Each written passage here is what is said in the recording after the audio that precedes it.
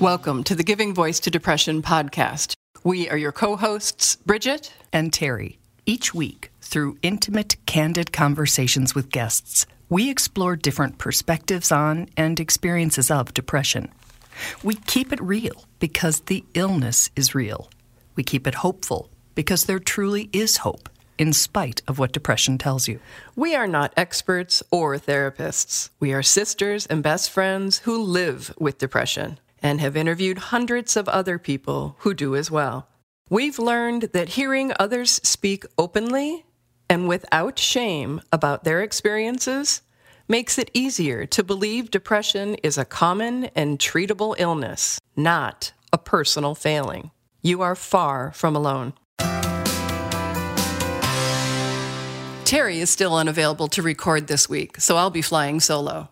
Studies show that racism, discrimination, stress, and trauma faced by Black, Indigenous, Hispanic, and Latino groups lead to a greater risk of mental health conditions, including depression, PTSD, anxiety, and substance misuse. In addition, clinical bias, stereotypes, and lack of racial and ethnic diversity in treatment program staff negatively impacting patient interactions, treatment, and trust. These are some of the topics we'll discuss in this week's episode, which is the third of 4 we're producing this year in collaboration with the WISE Initiative for Stigma Elimination and Outreach of Rogers Behavioral Health, focusing on the intersectionality of mental health, race, and trauma. We've looked at generational and family trauma in previous episodes. Today, the focus is treatment trauma. Our guest is Dr. Warren Braden, a licensed marriage and family therapist in training, who joins us to give his voice to depression.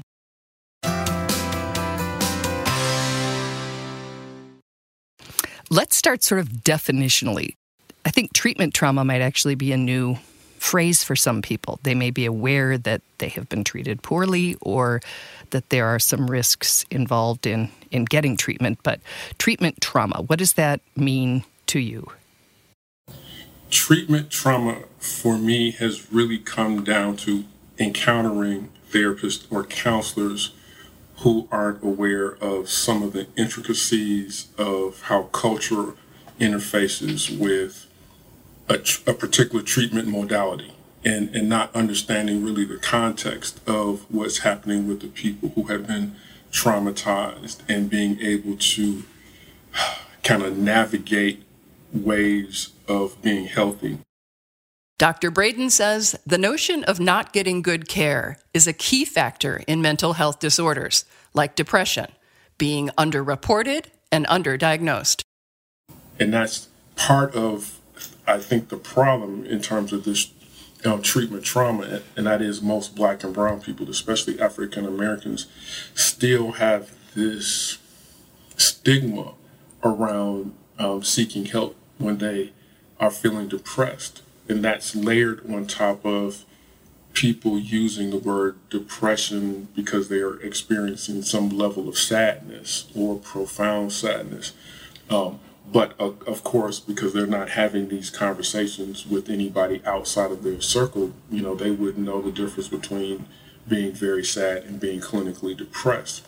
And again, it goes back to this is something that has been very taboo in our culture. But in his practice, Dr. Braden says he sees that taboo eroding. The thing that I feel most hopeful about is the fact that the younger generation, those individuals, some of my clients who are in their late teens and early 20s, they don't bring the same stigma around, sharing their feelings one way or another. And they're much more open to thinking about things in a different way, addressing their trauma, moving forward, being healthy. So for me, I think this notion of treatment trauma should really disappear as old people like me fade away. It sounds like there's sort of 2 elements working here. One being that there is a cultural stigma against, I don't want to use the word admitting, but saying that you have a mental health challenge. And then there's the care itself that is supposedly designed to help us if we do, but it might be causing harm in and of itself. Is it both things? Yes. Yeah, it's both things. And then layered on top of that is the training that most therapists and counselors get in terms of looking at depression. Most of the time it's not in a cultural context. It's in a like, well, you're depressed about this, so let me use this modality to help you not be depressed. But I'm going to ignore all of the cultural things, all of the family of origin things, all of the things that are directly impacting your ability to function. By way of example, Dr. Braden shares about a clinically depressed teenage client of his who was dealing with child abuse and bullying. And we had great sessions when we were together.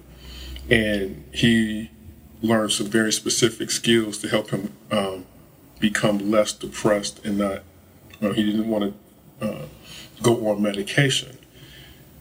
But when he goes home, he's back in the same neighborhood. He's back in the same situation that created that trauma, that depression. So the only relief he got was the hour or two with me in the session, and then he had to go back into the same situation. So it's not like you can talk somebody out of depression if they're in an environment where they're constantly being reminded, they're constantly bombarded with the elements that made them depressed in the first place.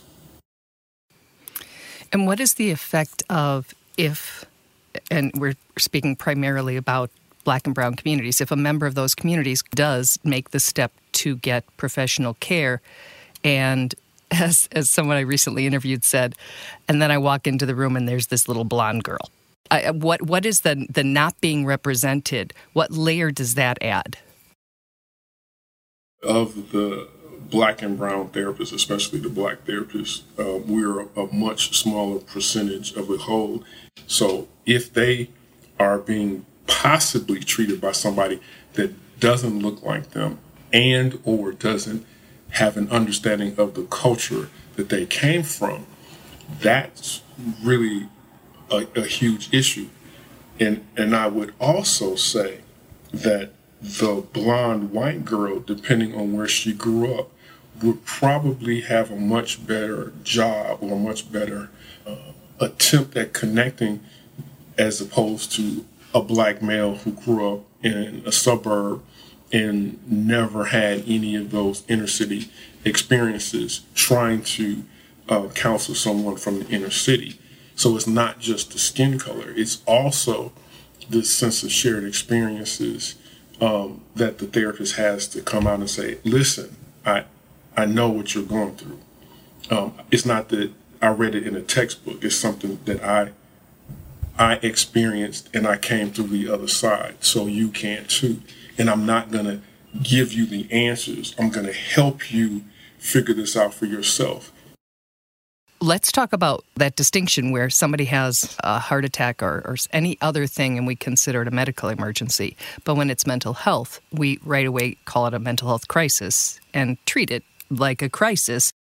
I could address it from this level. In many inner cities, there seems to be an understood level of stress and trauma and depression that everybody shares. It's like, well, of course you're depressed. Look at where we live. Look at what we're going through. Look at how we've been traumatized. And that level of stress and that level of depression and trauma is so high that everybody thinks that that's normal. So then when there is something extraordinary that happens, like, okay, that was even worse than I imagined. So now let me talk to somebody. So this post-crisis is really interesting for me because it almost allows us to ignore the pervasive depression among Black and brown communities. It's so common that nobody talks about it. In both his life and practice, Dr. Braden does talk about it. He speaks out against the stigma of mental health challenges and addresses the potential increased risk of treatment trauma when law enforcement is involved in a mental health crisis. We've seen over and over again when the police are called, because many of them haven't been adequately trained on how to approach someone with some mental health challenges or in crisis, because they're just seen as being criminal or deadly. Therefore, I need to address them with deadly force. So because most of us think that or had that direct experience, we're, number one, not apt to share any mental health challenges. And then number two, definitely not involve the police. Braden believes the recent growth in mental health and trauma training for law enforcement and the involvement of crisis intervention teams are steps in the right direction. So that if it wasn't something criminal, where the police were called to a scene, they had a therapist or a counselor with them to really figure out what level of policing needed to be involved. And, was this just an issue of helping de-escalate the situation? But yeah, it's definitely an issue that comes up frequently. Braden says another shift that is occurring, one that is organically normalizing conversations about mental health, is the number of high-profile people, from Olympians like Simone Biles, Michael Phelps, and Naomi Osaka, to actors and social media influencers who are bringing mental illnesses out of the shadows. There's a much larger awareness about how depression is impacting individuals as they try to navigate through life. And once they come to that awareness, then it's to say, okay, now who can I talk to that is competent enough to deal with my issues and understand who I am and give me some tools in order for me to deal with and get rid of this thing that I have labeled as depression. There's lots of organizations and agencies out there that have people available for them to talk to, and it's okay for me to talk to somebody. It doesn't mean that there's something, that I'm a bad person or something is wrong with me. Braden says as both mental health challenges and the resources available to help deal with them become more mainstream, more families are seeing challenges like depression as the public health issues that they are, versus viewing them as family secrets. And that, he says, can be empowering. Because the system is not going to cure your depression. Now, I can give you some tools that will allow you to identify the trauma, identify what the narrative that you've created in your head about this particular situation, how you see yourself. So, no, I don't have faith in this philosophical, metaphorical system because I don't know what that means. But I do know that in order for people to function, they have to be really in tune with and understand the challenges that they've gone through, the trauma that they've gone through, and what it means to be resilient and what they've learned from it and how to move forward. And that, to me, keeps people grounded. So, again, I'm not trying to rephrase what you say or say it differently. I'm making sure I hear this correctly. Instead of saying the system's broken, the system sucks, the system is causing damage, all of which are true, our best move, the best move, is to pretty much avoid it and to talk more, to be real about what you're feeling, to find people who understand, whether that's a person who looks like you and understands it from that perspective, or if it's a person who has been through a similar experience as yours, regardless of what they look like. And take care of yourself and stay out of the system? Wow, yes. That is, yeah. And I'm just saying that we both as clients and as practitioners, have to move beyond, I don't want to be in the system. I just want to be able to talk to somebody that's going to get me out of this space and get me in a better space. And my issue is going to be, what therapist do I need to connect with that's going to give me what I need, even if they're a part of, a dysfunctional system, which we all are. With this episode, we will be linking to a few resources that Dr. Braden highly recommends. Until next time, take good care of yourselves.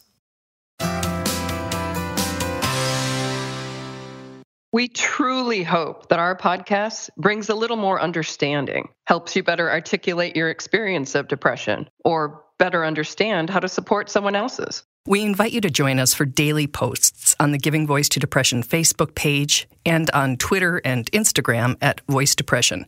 It is a comfort to be among fellow travelers on depression's dark road. And remember, if you're struggling, speak up. If someone else is, listen up.